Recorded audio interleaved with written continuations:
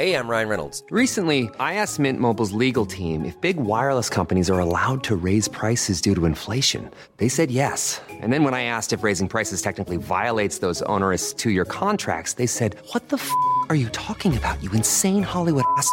So to recap, we're cutting the price of Mint Unlimited from $30 a month to just $15 a month. Give it a try at mintmobile.com/switch. $45 up front for 3 months plus taxes and fees. Promo rate for new customers for limited time. Unlimited more than 40 gigabytes per month. Slows full terms at mintmobile.com.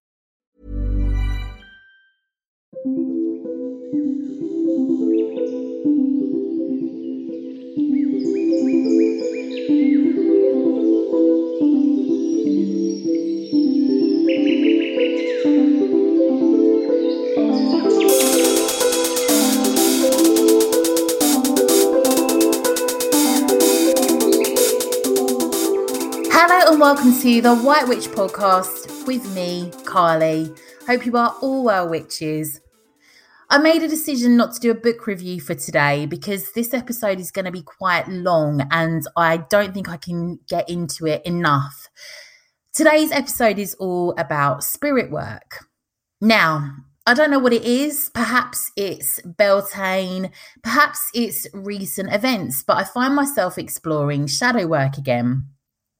It's strange because I brought shadow work to the podcast at an odd time before when we were all in the midst of a pandemic lockdown, yet it was the first time shadow work had really come up on my radar. At that time, I had no one to sit with but myself, so it made sense for me to get into it, and I know many of you did too. Traditionally, it's usually seen as a time to do it in the autumn and winter months, but for me, that's never necessarily been perhaps the case. Let me spill some tea quickly. After the Love Witch episode, the strangest thing happened to me. My ex, who I quote said was amazing on that episode, the one that I was with last year, got in touch with me after listening to the podcast. If you would have told me that an ex of mine or any of my exes listened to the podcast, I would have probably fallen off my chair. Anyway, we spoke. I got lost in that nostalgia and the deep-rooted belief that perhaps we had a chance. After all, why have I still got these feelings for him and so on? It lasted a week of us talking before I realised all the same old issues were there. My intuition was going bonkers. I felt all over the place, ignoring my gut instincts until I had to call it all off. Nothing had changed. I had changed. He had changed, but the issues we held remained the same. Coming back to the Love Witch episode and the ghost of my ex coming back into my life, I spoke to one of my besties, Mary. She's been in my life forever and she now works as a relationship coach. She has a podcast called Dating Debriefed. She has released a book. Yet her and I know each other way back when both our lives were completely different. We weren't doing anything like now. One thing she said to me was that there are 3 questions you should ask yourself if ever you are considering getting back with an ex. They are as follows, and I thought I would share these with you if ever you find yourself in the same predicament, and this is a little bit of a follow-up to that episode. There's quite a few different themes on this episode today. I hope it might save some of you from the same fate. So question 1, why did it break down and have these matters been resolved? Question 2, what are your needs and can your needs accurately be met by this person?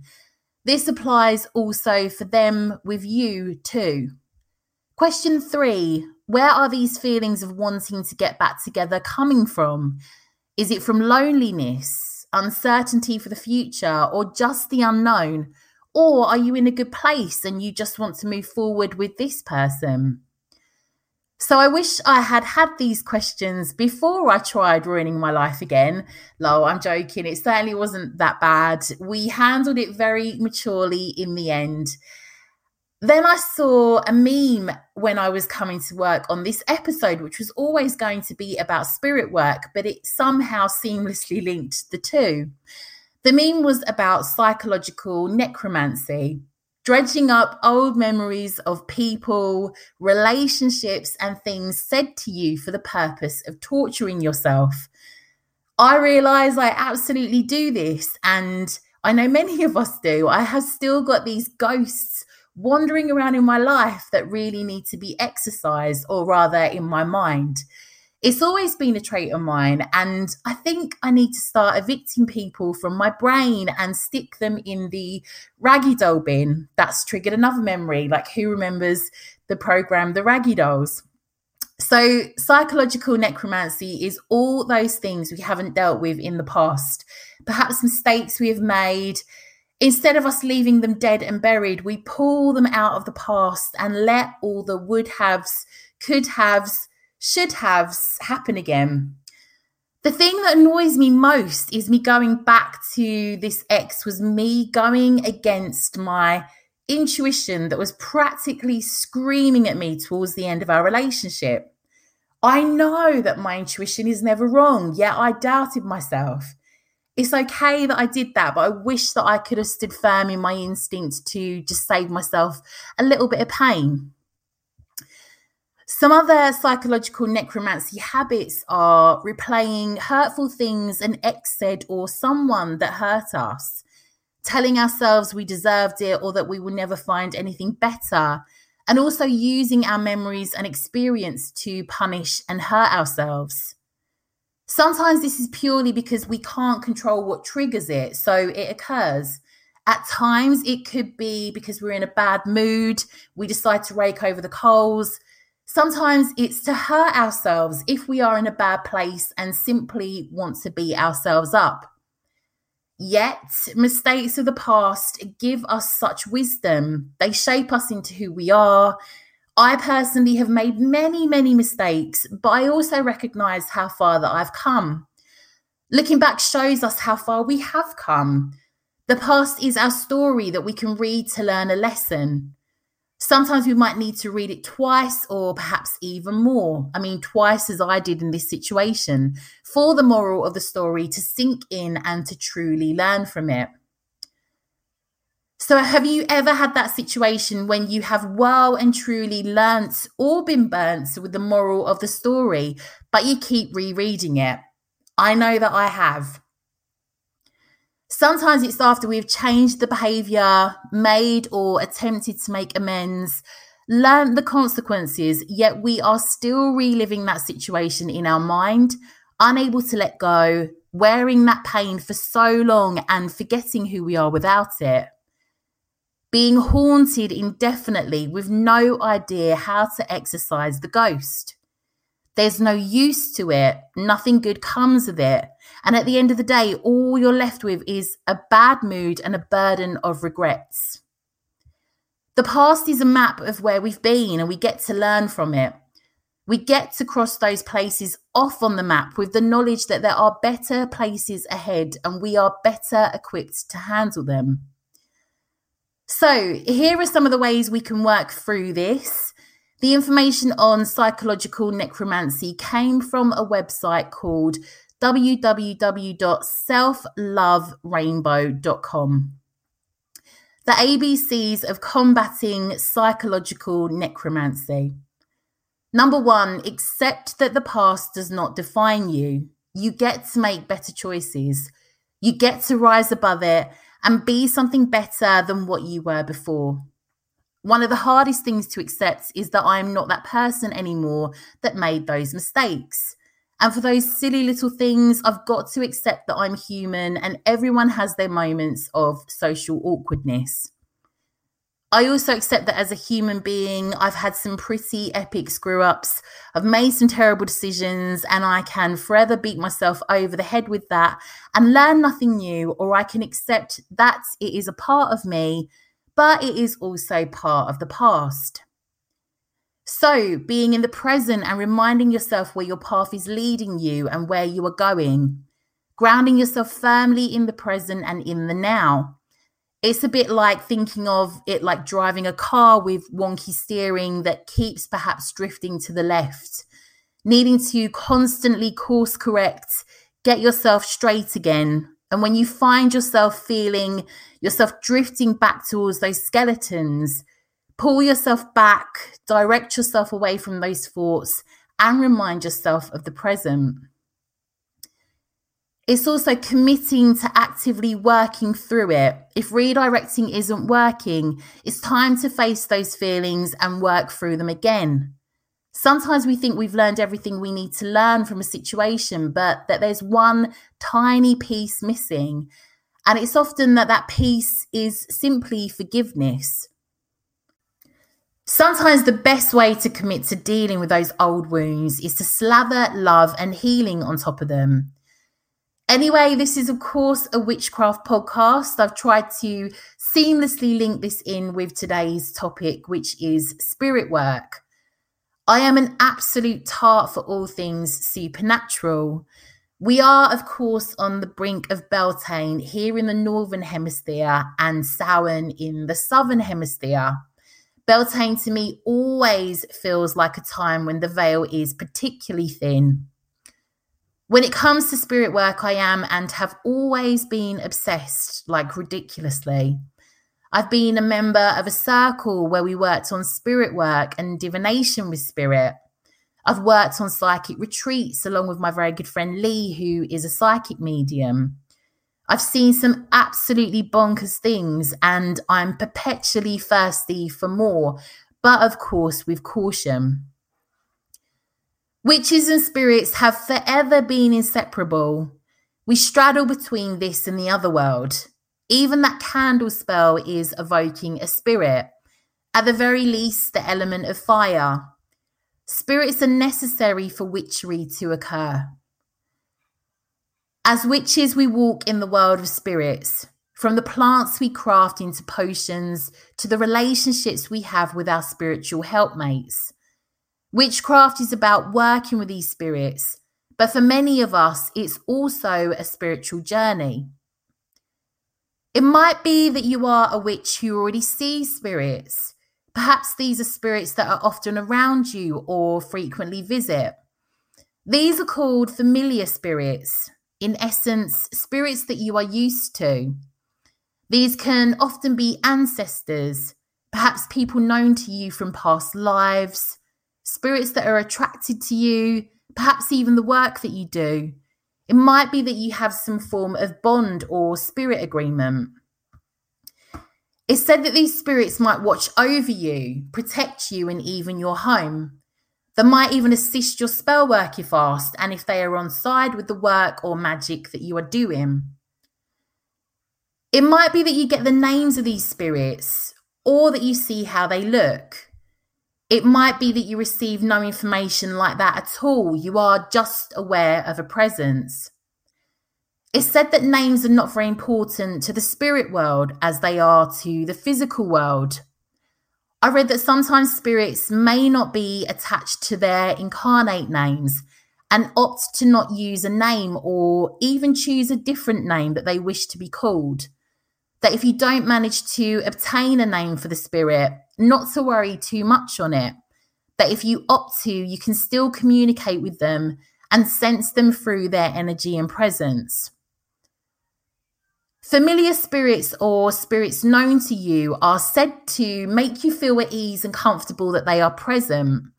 It might be you are less aware of their presence over other spirits if you see multiple, as you may be more accustomed to their presence.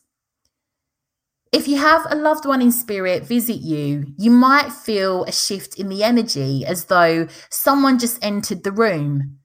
Or you may see something out of the corner of your eye, light movement or even shadows. You can feel or see with your psychic abilities if you can determine who it is. And yes, we do all have psychic abilities. You might instinctively know who it is. Perhaps their energy feels much like it did when they were alive. Sometimes they may even have the same signature scent, or an image that you associate with them might be projected to you. You might even want to ask who it is if you are unsure, and see if a mental image or answer comes to you in your mind. You might receive a name, letter, or an image that you can associate. You might want them to stay if it is someone in spirit that you like. You might opt to talk to them and invite them to stay a while. Although if it's a family member or friend in spirit that you do not have a good relationship with or desire to connect with, it's perfectly okay to ask them to leave. As witches carrying out magic or mediumship, it's said that spirits will be naturally drawn to us anyway. As a result, unwanted or wandering spirits might come into our personal space or home. Considering they are uninvited and we wouldn't let a random living stranger into our personal space, it is necessary to apply some boundaries as we would with the living. Same as a loved one visiting you, you will likely feel a shift in energy when a wandering spirit comes into your spirit radar and psychic senses. You might continuously feel like you do not know who this presence is, unlike you might with the loved one in spirit. When you feel you have exhausted your attempts to ascertain who it is, if that is what you opt to focus on, then you might wish to ask them to leave. A good way to do this is to speak the following so it's clear. If I know you, you can stay. If not, leave. This also gives you a chance to scan again using your psychic senses. Yes, I promise you we do all have them, to see if you can figure out who this is. If it is perhaps a spirit that's of someone you know or someone you know knows, such as a friend of a friend or a relative of a friend or an acquaintance, or if it's a complete stranger spirit that has wandered over to you. So if you're comfortable enough to communicate with the spirit to get more information, then you can try to do so. However, sometimes you have to set boundaries and simply tell the spirit to leave. This is on a case-by-case basis, and you'll have to make sure to set some boundaries. If you want the spirit to leave, stand or sit up as straight as you possibly can, project confidence, clap your hands or ring a bell and tell the spirit to leave. You can even show them to the door and tell them out. Proceed then to cleanse your home spiritually and protect it also in the way you see best. So if you have some spirits that you work with, you might opt to make offerings to them.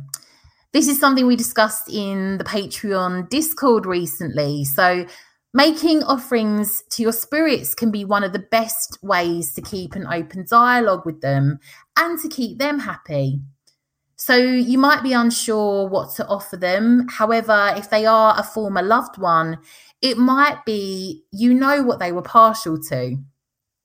So the lovely Anna in our Discord advised that she offers up a good cup of tea to one of her ancestors in her spirit work. I think my Nanny Rose would love a cup of tea and probably a good fairy cake based on how I remember her. If you are unsure on what to offer up, you might want to meditate on what kind of offering that they want. You could ask them in the meditation, give them a chance to respond in full. You might want to make an offering at your altar space, or you might even create a separate altar space in their honour.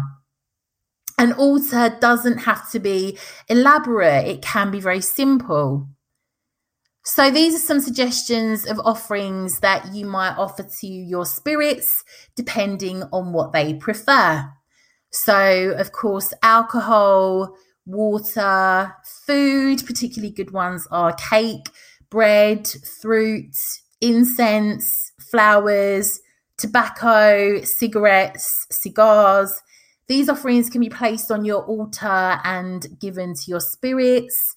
I read that the usual amount of time to leave the offerings would be for sort of 3 to 4 days.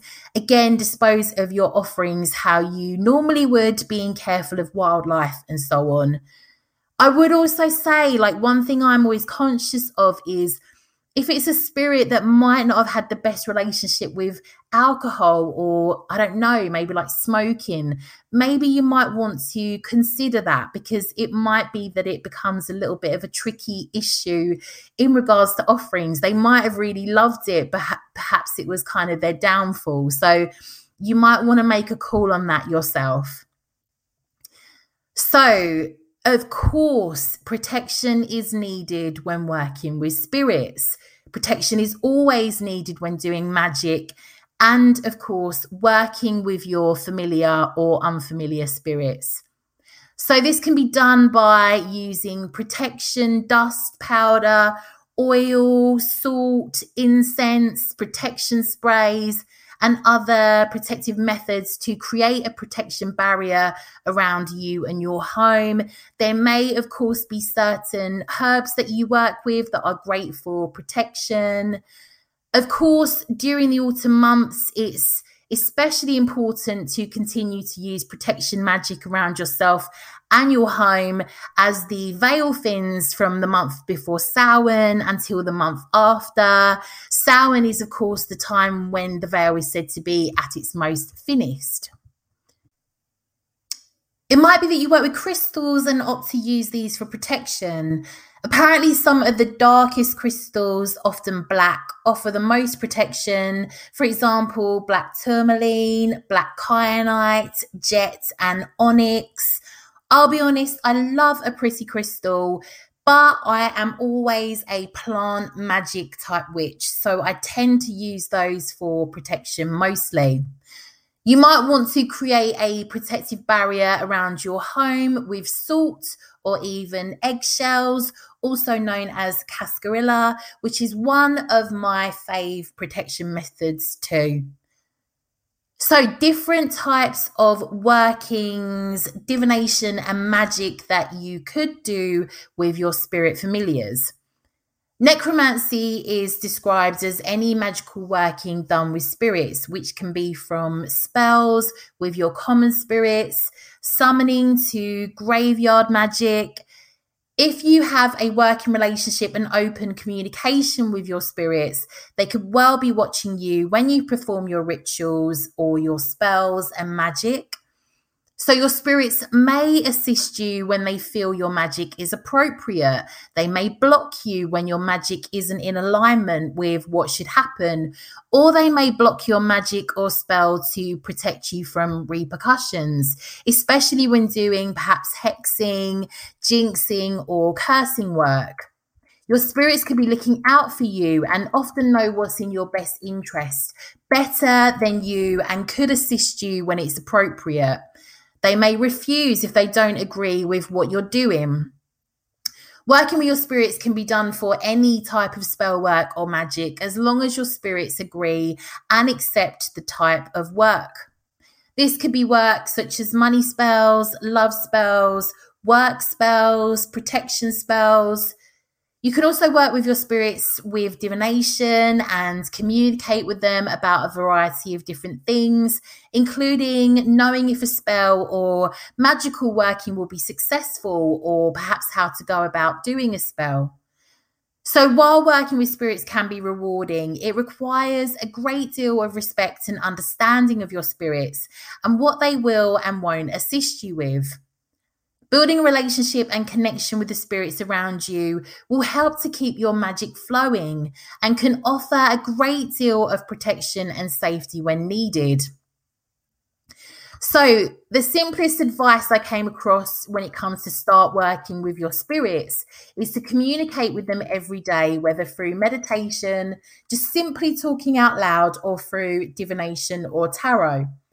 So start by building a connection and open line of communication with your spirits and create a stable and mutual relationship first before moving on to working with your spirits in magic and spells. And I get it, working with spirits can sound like a really daunting and haunting concept. So I've also looked at fears that may affect your communication with your spirit team.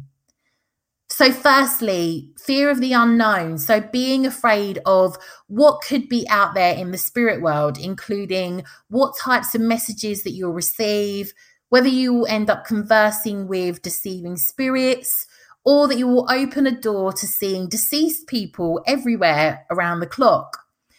It's worth focusing your witchcraft around psychic protection, different ways you can psychically receive messages, how to set boundaries with spirits so that you are only able to see or sense them when you have specifically set the intention to. There is so much beauty, compassion, love, support, and encouragement that comes from your own personal spiritual team. So next time you feel afraid to connect with the spirit world, just remember that you do have a whole team of light beings that have your back if you want or need them to. Just remember to ask them, since they won't overstep your free will. Secondly, fear that manifests from your subconscious. So we've all heard of the law of attraction, the concept that positivity attracts positive results. And of course, the belief that negativity attracts negative results. And this type of fear is somewhat like that. So metaphorically speaking, if you've at any point in your life been under the notion that spirit communication of any kind is going to lead to scary things, then that can manifest into a deep-seated fear subconsciously that can obviously come back to you. And this can be things such as images, clips from movies, or something someone said ages ago that creates the perception of the spirit world being dark and scary. And that can sometimes seep into your mind when you are trying to deepen your relationship with spirit. So whatever has popped into your mind can sometimes trigger us into wanting to cease all communication or even stop the whole development process. So you might want to, at the time, limit how many scary things you watch until you have a feel that you've gained more of an understanding of what the spirit world feels like, what it really is like. Again, here is a reminder that there are so many beautiful aspects and beings of light in the spirit world waiting to be discovered by us. And always, just ground yourself and use protective measures each and every time you wish to connect with your spiritual team. And in doing so, you should have a loving and support-based interaction. So another point, the fear that you don't deserve a loving spiritual team or that you don't have one. And this can't be further from the truth. Everybody has a spiritual team that tries their best to guide, encourage, and support us during our soul's journey in this lifetime. Everybody has spirit guides. We have angels, ancestors, or just simply other higher realm beings, even if we can't feel their presence or notice the signs that they are trying to give us. And not only does everybody have a spiritual team, but everybody deserves one. And it doesn't matter if you see yourself as a good witch or a bad witch or a sinner or a saint. If we are at rock bottom in our life, or if we are more than abundant than we ever thought we could be, they will always be there to cheer you on, regardless of your circumstances. If you are having trouble connecting with your spiritual team, try asking for more signs to appear through meditations, dreams, through perhaps automatic writing. You might want to try that, or just through your everyday life. Maybe just set that intention and continue to live your life day to day. Patience is key here, trying not to obsess over how or when your sign will show up. I had to make a decision recently, and I asked Spirit if they could give me a sign. And the sign that came to mind immediately was crocodiles. I didn't get any signs for the first couple of days. I then had a barrage of crocodile symbols. Honestly, I don't know how I could have simply seen any more. It was like everybody was wearing Lacoste, which of course has got the little crocodile logo. And everywhere I went, there was just crocodiles. If ever I went onto, I don't know, like TikTok, there were just a ton of alligator and crocodile videos, to the point I even got specific and I was like, no, I said crocodiles, not alligators, and it switched up. But yes, it's really good at times if you can just put out the request for a sign. And I'm telling you, like, it really does work if you just have the faith and you let it do its thing. So one truly valid fear is fear of the discernment process. discerning between your loving spiritual team and a possible lower vibrational being disguising themselves as a member of your spiritual team. Knowing whether a spirit is bad or good isn't something that is clearly defined in any book. An encounter with a good or bad spirit can invoke all sorts of feelings and emotions in an individual. Some experiences may make someone feel extremely bad and may make an individual want to avoid or hide away from anything that focuses on spiritual practices. Other spiritual encounters may be beautiful, enlightening, and life-altering, where an individual becomes curious to know more, leading them to seek out other ways to keep connecting with a good spirit. Here are some common differences between good and bad spirits and what the experience may look or feel like. Now, I'm just going to say a little bit of a caveat because everybody has different experiences when it comes to the spirit world, and these might be at total odds to what you've experienced. I also want to say I cover so many topics on the podcast. As you can imagine, there are some that I really work within my craft. There are others that I research for the podcast. They fascinate me, but I obviously can't kind of do it all. So often I'm learning alongside you guys, and I just want to make that clear that I don't always know the answers. I go down the rabbit hole. I do an intense amount of research. But yes, just a little bit of a caveat, like your experiences might be completely different, and I just want to honor that. Anyway, so the air that surrounds you changes, and it's said that generally when the air is cooler than normal, or when you find cold patches of air in specific areas of a house or room, that this is considered to be the work of a bad spirit. You may have read various chilling and eerie tales where the air goes stale and cold, or that people notice an obvious sense of evil within maybe a specific room. When it is a good spirit, the air sensation may offer a sense of comfort and calming. This might be refreshing or warmer than usual, and it offers an individual a sense of peace. So there might be either negative or positive signs within your surroundings. So good spirits are said to not want to intentionally scare you. That is not their purpose by any means. They will offer feelings of peace, tranquility, and comfort. Again, where they can, I have heard of, familiar spirits and unintentionally scaring someone, and that person has had to sort of say, "Can you not do that? You're scaring me." The signs of a good spirit are said to be commonly noted as things like the flickering of bright lights. I've had an experience of that. I went to see a tarot reader, and she said to me, when you go home, something is going to happen in your house, and it's going to be your granddad to signify that it's him that you've spoken with today. I already knew it was him. I had a conversation word for word.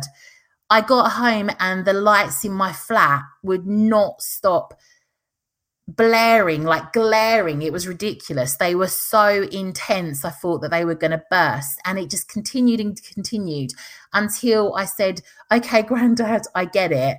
And it stopped. And that had never happened to me before, ever. She warned me that it would. It did. And it was just not normal behavior for the lights in my flat. Anyway, also warm patches of air within a room, maybe a comforting touch that you cannot see, and even the sounds of soft music in the distance. Bad spirits are said to want to make themselves known for all the wrong reasons. So they want to bring negativity to a place or a person by scaring them. They might blow out candles, drop pictures, break mirrors, just create a spooky ambience in one's home. They are not there to do any good for you, so it's best obviously not to encourage them to stick around. They are often a spirit that is either stuck and cannot move on to the spiritual realm that they wish, or they linger around to haunt and maybe get revenge on a person, place, or thing. So this is a very understandable fear, because this can happen in regards to discerning if a spirit is good or bad. Just as there are many different people with different personalities and intentions, there are also many different personalities and intentions that spirits have in the spirit world. So I read that to help get past this fear, it is imperative that you gain as much knowledge and practice as you can in the department of grounding and psychic protection before you jump into channeling and perhaps kind of doing readings for yourself or other people with the support of spirit. Once you've learned how to ground and protect properly, you might want to call on the team of angels that you have or your gatekeeper spirit guide to ask them to help become like security guards during your conversations with spirit.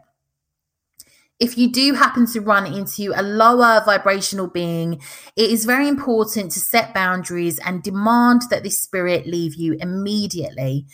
Just as you wouldn't, again, allow a stranger to come and make your home his or her home, you need to make it clear that you are not a host for lower vibrational beings. You are always in control of your psyche. So another fear is that you are just using your creative imagination and not actually connecting with your spiritual team. This is a huge one. It again takes a lot of dedicated practice, faith, and trust to move past this fear. We've talked about this a lot in regards to things like shamanic journeying and so on, which I know is a different kettle of fish, but it is, trusting your intuition, your instinct, things that come up for you. So in order to begin moving past this fear, we can take the time, have the patience to learn to work on perhaps controlling our thoughts, because spirit will send you impressions that will sound like thoughts in your own voice, mental pictures or movies in your mind's eye, or emotional feelings. And it can be confusing in the beginning to know if it was you personally or spirit sending you those impressions. So having a regular meditation practice, and again, this is something that I really work on, even if it's only 10 minutes a day. Sometimes I don't even get to 10 minutes a day, but I really find those messages start to come through like a barrage, honestly. And this can help you learn to differentiate the thoughts and feelings that come to you as yours or as spirits. Again, automatic or free writing regularly can also help you to differentiate you and spirit's wording. Another fear is, of course, judgment from others.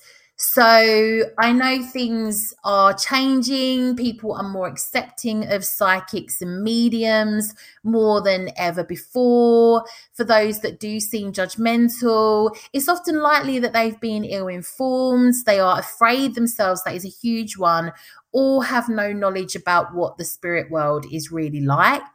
People are going to have opinions and you likely won't be able to change them. It's also not your job to change anybody else's viewpoints or beliefs. Like, I'm always struggling with this. If they're meant to become aware of this in this lifetime, they will when it's the right time for them. Just as you don't need to tell everybody that you meet that your favorite color is purple, you don't necessarily have to tell everybody you meet that you communicate with the deceased if you don't feel comfortable in doing so. Again, I feel like this is, similar for the craft. I feel like you know who you can talk to about these things. And interestingly enough, I just want to add a little bit of a shout out to a lovely listener. She is in Iran. And so this is a country that, believe it or not, the podcast gets a huge amount of listens in countries that witchcraft is definitely banned. Like, it is something that you could go to jail for. And this just got me thinking, this whole part of Spirit Works, about this lovely lady that emailed me. Again, I can't say any names. I can't say anything, of course, for her protection. But she literally lives in a country where she is a lone witch. She's a solitary witch. There's nobody in her life that practices the craft. She's very drawn to it. She practices. She can't even purchase the books, understandably, in her country, because if anyone were to find out that she follows the craft, she would go to jail. And I think that is so courageous that she knows, like, it's in her blood, like it's in her heart that she wants to study the craft. Like, she sees the beauty in it, and she can't buy a book on the craft.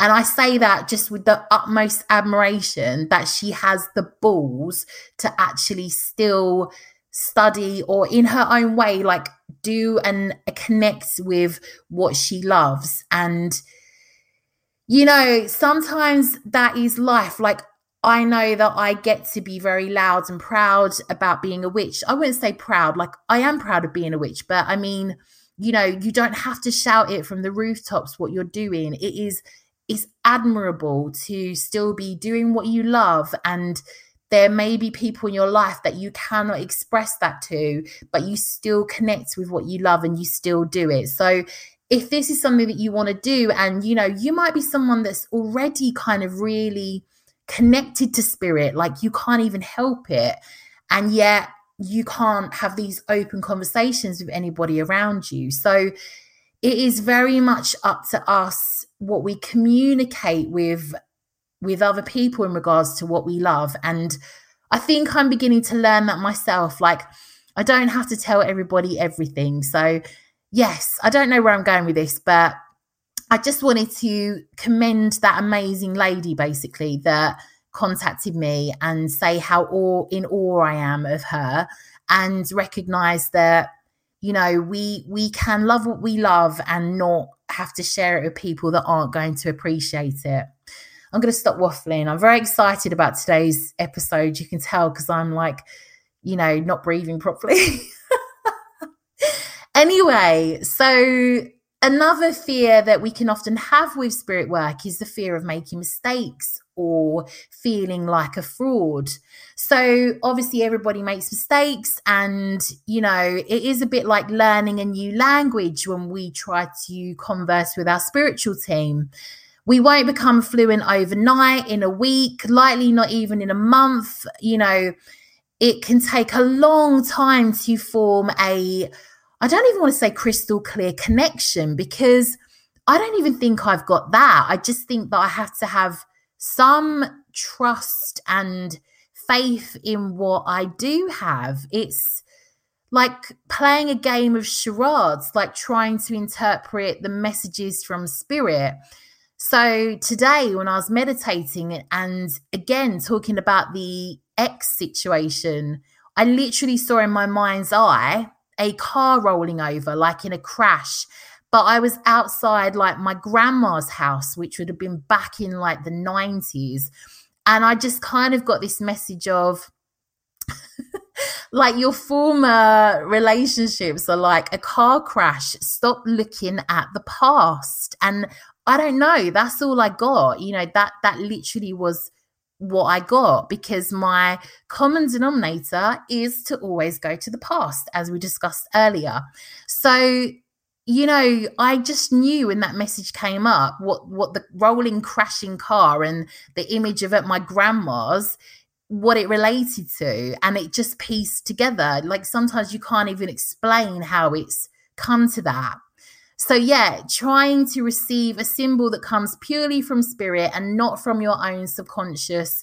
And then on top of that, you try to translate what those symbols mean to yourself. And again, that message could have come from my grandma. That could have been my grandma showing me how she could represent the past. I don't know. You could be receiving an accurate symbol, but perhaps the actual meaning varies from the meaning itself, like the meaning that you think it does, or the meaning might pop up to you later on, and then you'll get your aha moment for that symbol. Same as me saying that now, I've literally... As a person with a very deep voice, I'm hired all the time for advertising campaigns. But a deep voice doesn't sell B2B. And advertising on the wrong platform doesn't sell B2B either. That's why if you're a B2B marketer, you should use LinkedIn ads. LinkedIn has the targeting capabilities to help you reach the world's largest professional audience. That's right. Over 70 million decision makers all in one place. All the big wigs, then medium wigs. Also small wigs who are on the path to becoming big wigs. Okay, that's enough about wigs. LinkedIn Ads allows you to focus on getting your B2B message to the right people. So, does that mean you should use ads on LinkedIn instead of hiring me, the man with the deepest voice in the world? Yes. Yes, it does. Get started today and see why LinkedIn is the place to be to be. We'll even give you a $100 credit on your next campaign. Go to linkedin.com/results to claim your credit. That's linkedin.com/results. Terms and conditions apply. Ryan Reynolds here from Mint Mobile. With the price of just about everything going up during inflation, we thought we'd bring our prices down. So to help us, we brought in a reverse auctioneer, which is apparently a thing. Mint Mobile Unlimited Premium Wireless. How to get 30, 30, bit to get 30, bit to get 20, 20, 20, bit to get 20, 20, bit to get 15, 15, 15, 15, just $15 a month? Sold! Give it a try at mintmobile.com/switch. $45 up front for 3 months plus taxes and fees. Promo rate for new customers for limited time. Unlimited more than 40 gigabytes per month. Slows full terms at mintmobile.com. Actually, just thought perhaps that was my grandma sending me that, because it's a shared visual that we've both had. If you are perhaps doing a reading for somebody else and they want to know about their future and what will happen, again, it's like that knowing that nothing is ever set in stone. People have free will, and every thought, intention, and action can create new pathways from what you may be seeing for them from that one moment in time, and as a result of all their previous thoughts, intentions, and actions. So you're not a fraud, okay? So it's like knowing and acknowledging that, and just keeping practicing and, you know, journaling new symbols that you receive, communicating with your spiritual team, and over time, like just finding that the accuracy will improve and trusting in it.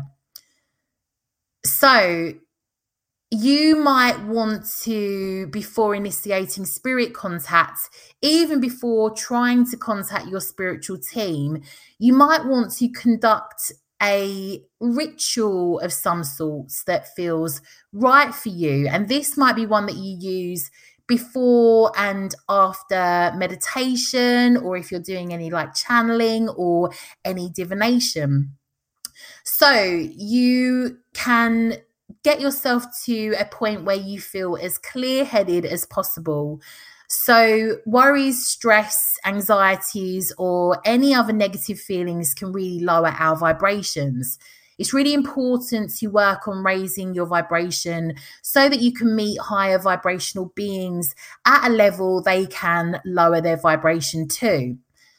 So you might, before you meditate or communicate with your spiritual team, want to unload all of your worries and negative feelings through pen to paper. You can then affirm that there is nothing you can do about these stresses and you don't want to be bothered by them during your sacred connection time. You might want to visualize them dissipating or melting away. It might even be helpful for you to fold up the piece of paper, put it in another area of your home until you are finished connecting with your spiritual team. One of the ways that I tend to connect with my spiritual team is on waking. Like, my first thing is to meditate, because that way I've got no other external influence that has got into my head. I haven't even had time to worry about things. I simply get to my altar, sit down and meditate. And I find that that really works for me. So this is, of course, the time when you will do a lot of work on grounding your spirit and putting up your psychic boundaries or shield. So for me, when I do this, I often like to visualize myself sitting with my feet out in front of a huge, big oak tree. My back is like nestled into the oak tree. I feel like it's really supporting me and it is looking over me when I do this work. I don't know where this came from. I know that trees are always a big part of grounding meditations and so on, but I very much kind of like to think I saw this in my mind, and the oak tree's behind me and I feel like it looks over me and everything that goes on in the realm that I'm in whenever I'm meditating or journeying or kind of doing any grounding work. So I like to imagine that roots are coming out of my feet into the ground, and they are coming down to meet the oak tree's roots. They go really deep down into the dark soil. I like to visualize myself removing anything negative from my body. Again, all of those emotions and feelings that aren't necessarily going to serve me when it comes to any magic work or, any work that I'm doing where I need to be grounded. So I see myself taking anything negative from my crown all the way through my head, down through my neck, so past my throat so I can speak more freely. From my heart, very important, from my chest, from like your shoulders, any tension, any burdens, through my stomach, so any knots that I might have there, or, just any gut feelings, anything that's negative that I just need to let go of. Down through my spine, so anything that might be affecting like my back. We all have these kind of spiritual aches and pains in our bodies, and I like to see everything leaving my body, so coming down through my legs, out through my feet, into those roots. And I like to see the soil taking all that is negative that I have rid my body of and doing what it does best, like just recycling it, turning it into something good. Then I like to see these roots obviously coming back into me from the ground, and golden light that comes up through those roots into my feet. And this golden light is like warm. It's like sunshine on your bones when you haven't seen the sun for ages. You know that feeling. And it just comes up into my feet, and it makes its way up into my legs, up into my body. It like makes its way into my heart, and it like bursts through my heart, and my heart's like beaming with, all that sunshine energy. And I like to see it going up through my throat, so it kind of clears the way so I can speak whatever I need to speak. And then it goes up into my crown and, into my third eye, and it clears the way. And then it just bursts up through my crown, up into the leaves, the branches of the big oak tree above me. Anyway, so that's like how I like to ground myself. And I feel like that connects me to like the heavens, or I don't know, like the angelic realms, whatever they are, just like to above. So you can also like put a shield around your entire being or aura with the intention of only allowing loving spirits to contact you. And you might want to use a color, so perhaps like purple, which is of course really good for any psychic work. This also allows apparently like only good spirits to contact you. Pink is said to only allow loving energies through to you. And you might want to also call on like your spirit guide, or if you work with, I don't know, like any archangels. Apparently Archangel Michael is very good to have on board if you do any work like this and need protection. But for me, I call on my spirit guide, but I also call on my deities. So these guides and, your deities or whoever you want to call upon, in essence, can screen the spirits trying to come through and send the lower vibrational ones who do not have the best intentions on their way and out of your psyche. So you might also want to create the intention of only contacting the highest beings of love and light. And this can simply be by making the statement either in your head or out loud that you will only interact and allow messages to come from source.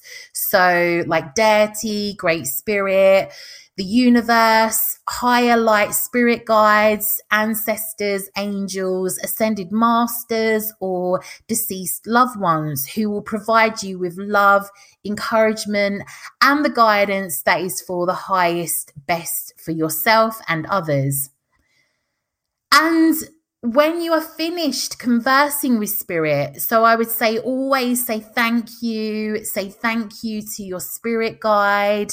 If you worked with an archangel like Archangel Michael, your angels, your deities, whomever you have communicated with, of course, just being really polite and making sure that you finish things up correctly, letting them know that you are going to be leaving now.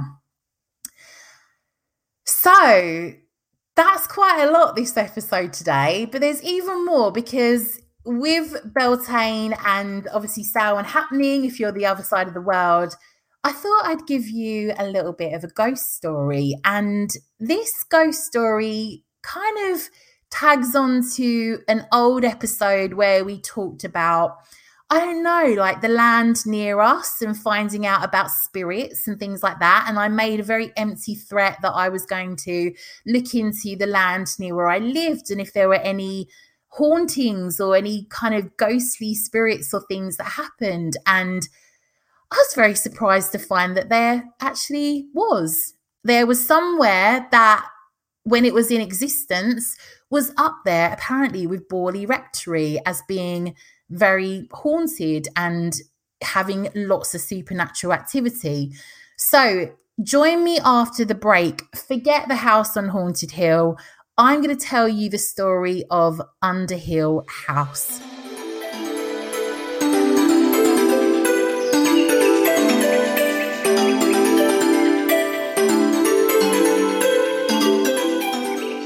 This is the story of Underhill House, one of England's lost house of horrors.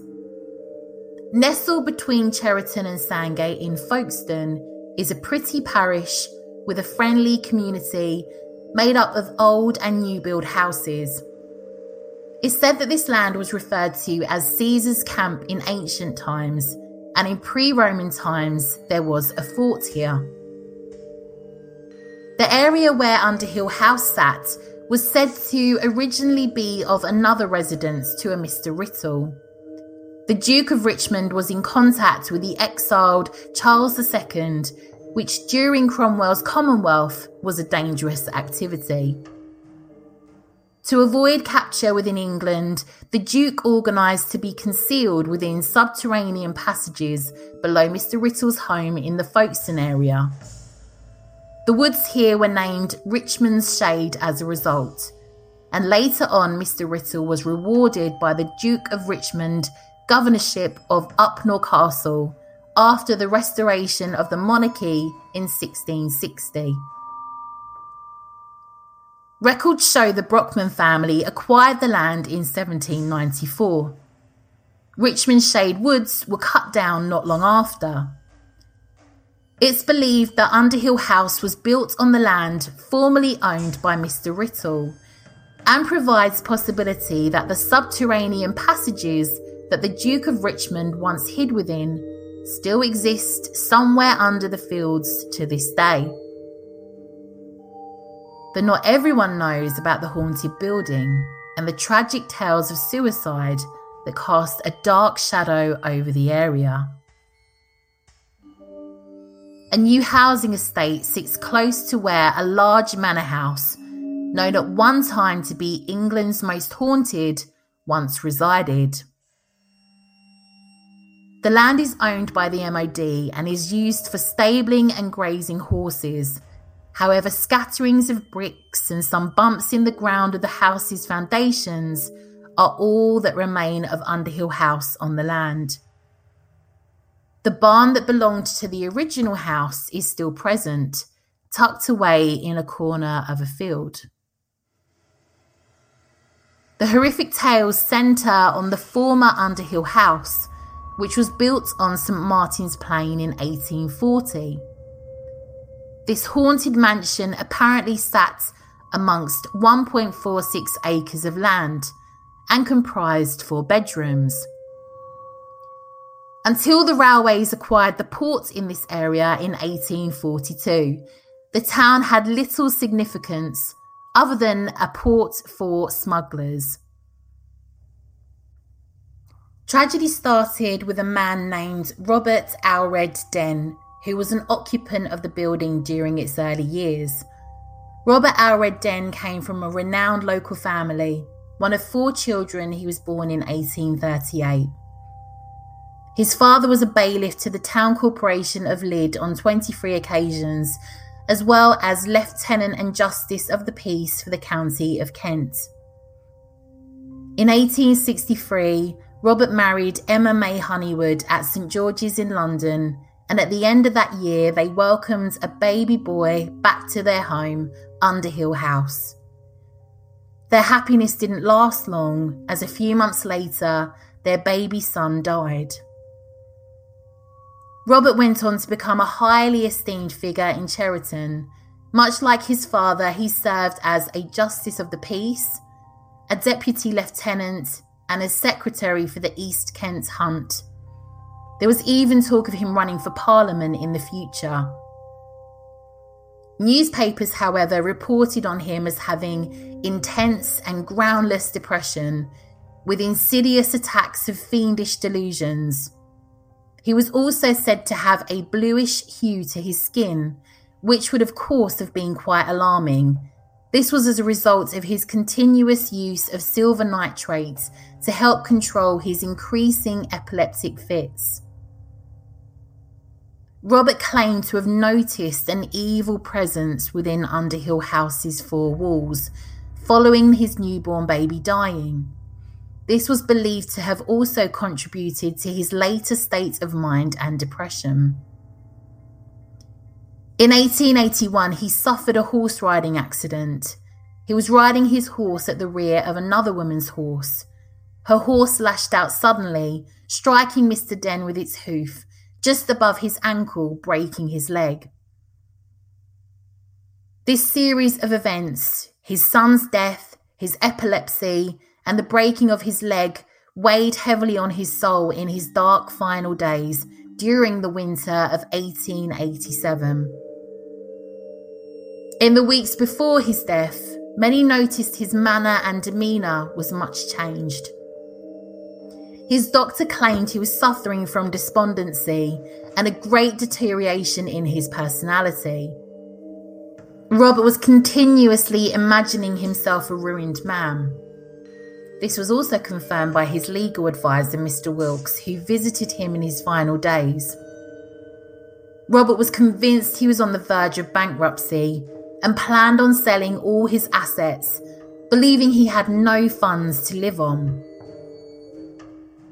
Mr. Wilkes tried to alleviate his fears. He advised him that he was in no state of mind to take on that task, but also that it wasn't necessary as he was entirely solvent, owing no man anything. He claimed Robert was frightened of his own shadow. Alas, no one could assist Robert Den with the path he was to walk down, and no one will ever fully understand what was haunting him. Sometime after 10 p.m. on Friday, 26th of November 1887, Robert Aelred Den climbed the stairs of Underhill House to his room and ended his life sitting upright in bed with the use of a single bullet. The candle by his bed had been extinguished, so the deed must have been done in the dark. At the inquest into his death, he was said to have an estate of £13,000, which by today's money would have been in excess of £1 million. It still remains a mystery as to what could have led him to believe he owed so much money. His grave is present in his hometown of Lydd, along with his wife Emma's and his sons. Emma sold the house in 1892. She passed away 12 years after Robert. In 1794, a military camp was established at Shorncliffe, which became pivotal during Napoleonic Wars. In the 1930s, the army took possession of the vacant Underhill House. Brigadier William Norman Herbert took up residence here before a murder and a suicide of 2 domestic staff at Underhill House took place in 1934.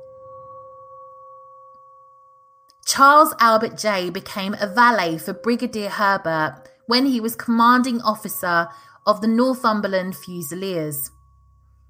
He joined Herbert when he moved to Underhill House in March 1932.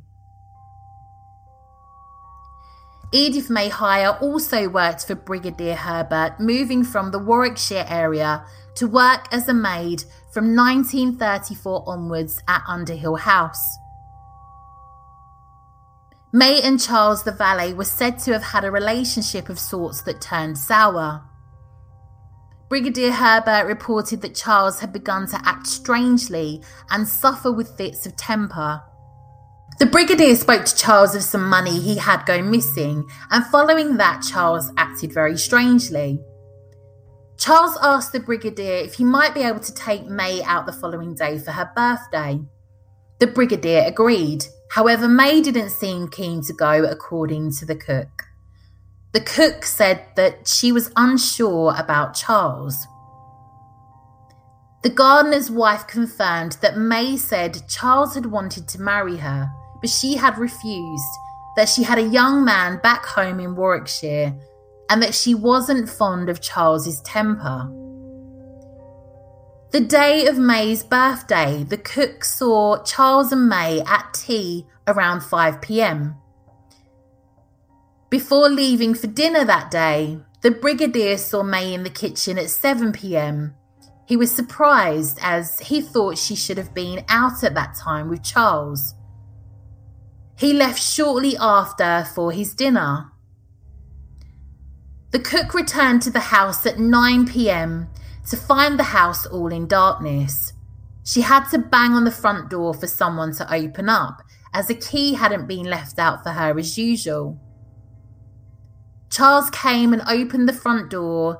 He claimed May had gone out to the little shop, which the cook found odd in itself, as there was no little shop anywhere near the house. She offered to take up and leave a hot water bottle for May in her room on her return, but Charles was keen for her to stay away from her room, making excuses of May liking her hot water bottle piping hot when first made. Charles then headed to the Britannia Inn, and he seemed by others in the pub to be somewhat inebriated and agitated. Back at Underhill House, it turned out that a bottle of port, a bottle of sherry, and half a bottle of whiskey were missing from the Brigadier's sideboard. Somewhat drunk, Charles staggered back to Underhill House. The Brigadier came home to find him in the kitchen writing letters.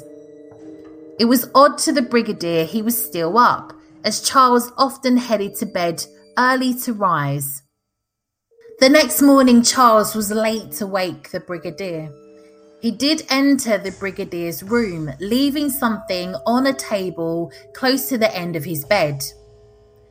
The Brigadier called out for Charles to bring him a cup of tea. However, Charles shouted out he was busy for a moment, and could he possibly ask May to bring him one?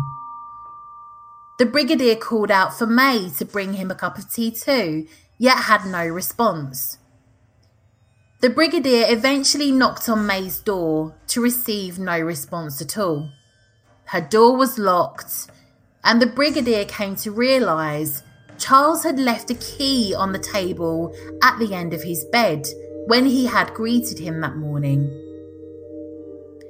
Brigadier Herbert ended up opening May's bedroom door with that key to find her body cold and dead upon her bed.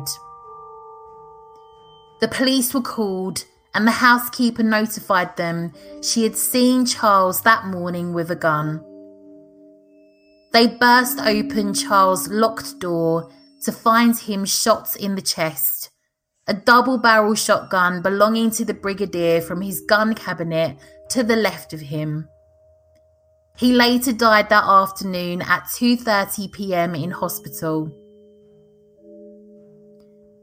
May had been strangled by Charles, and the letters Charles wrote, the one to the Brigadier, simply read, "Dear Sir, I'm sorry to cause you all this trouble. Also, poor dearest May. As you know, I like May very much. There is many people after May. Good night, sir, and all my love to you, Jay. After World War II, the army sold the property for it to be converted into a hostel for students. Andrew Green wrote about Underhill House in its time as a hostel. He actually referred to it as Glebe House during this period. Andrew Green was a paranormal writer and investigator. His account of Underhill House was that it had a peculiar atmosphere of dread and silent horror, that it had many cold spots. He also claimed, however little evidence is available to us, and the MOD cannot confirm these accounts, that an army lieutenant committed suicide by shooting himself in the entrance hall before World War I due to his excessive gambling debts. He also claimed an army padre, a lieutenant colonel, who committed suicide within a large storage airing cupboard as he was distraught at the merging of his regiment, hung himself from a water pipe. It's also accounted in one of Andrew Green's books that the army padre had actually performed an exorcism at Underhill House. An extra suicide was also added of a soldier committing suicide in the stables, again unfounded. 2 women staying in the house when it was a hostel claimed a soldier came out of the wall of the room they were sleeping within and glided down the corridor. Another account was of a lady hearing footsteps in the house. She knew no one else should be present within the house, so came out to investigate, entering the corridor to witness the figure of a woman slip into one of the bedrooms. When she entered the bedroom, there was no one there. This is the same room dogs supposedly refused to enter, and it's believed this ghost could be of the murdered chambermaid making her way into her former bedroom. Dogs were also said to be reluctant to climb the stairs at Underhill House. There was the incident of a heavy laundry basket that 2 students couldn't carry that seemed to disappear and was found outside the large airing cupboard, mysteriously left there where the padre was said to have committed suicide. Laid cutlery for dinner guests was said to mysteriously disappear, and cutlery that was relaid as a result also disappeared. The figure of a man in a salt and pepper suit was often seen in the doorway of the cellar. In October 1974, Andrew Green, along with 2 colleagues, had his own haunting experience at Underhill House. Leaving to go for a lunch break, they took the stairs, only to hear the tinkling of glass in the corridor. On turning around, the men saw a lamp bulb some 10 feet away from them rolling around on the floor. It was warm when Andrew picked it up. Yet it could not have been, as the electricity supply had been cut off some months earlier. The filament was still intact, so they wondered what could have caused the sound. Anyone who dared to stay at Underhill House reported missing objects or belongings being moved to locked rooms. Eerie voices were heard in the empty kitchen, and the ghost of one vacant army officer in a large coat was often seen. It was in 1978 when the building met its own tragic fate and burnt to the ground in a fire.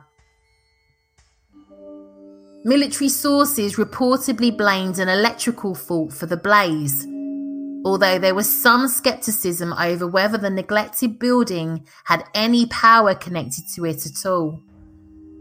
Underhill House had of course remained derelict and abandoned for years. The formal cause of the fire remains to be a mystery. For decades afterwards, all that remained of the premises was the old stable block. And despite time moving on and the landscape adapting with modern life, the community has often cited spooky goings-on. Some 13 years ago in 2008, there was the sighting of a man with a horse in the nearby area, sparking fears that the ghosts of the former Underhill house remain ever more present. Have an amazing Beltane or Samhain wherever you are, witches. Lots and lots of witchy love.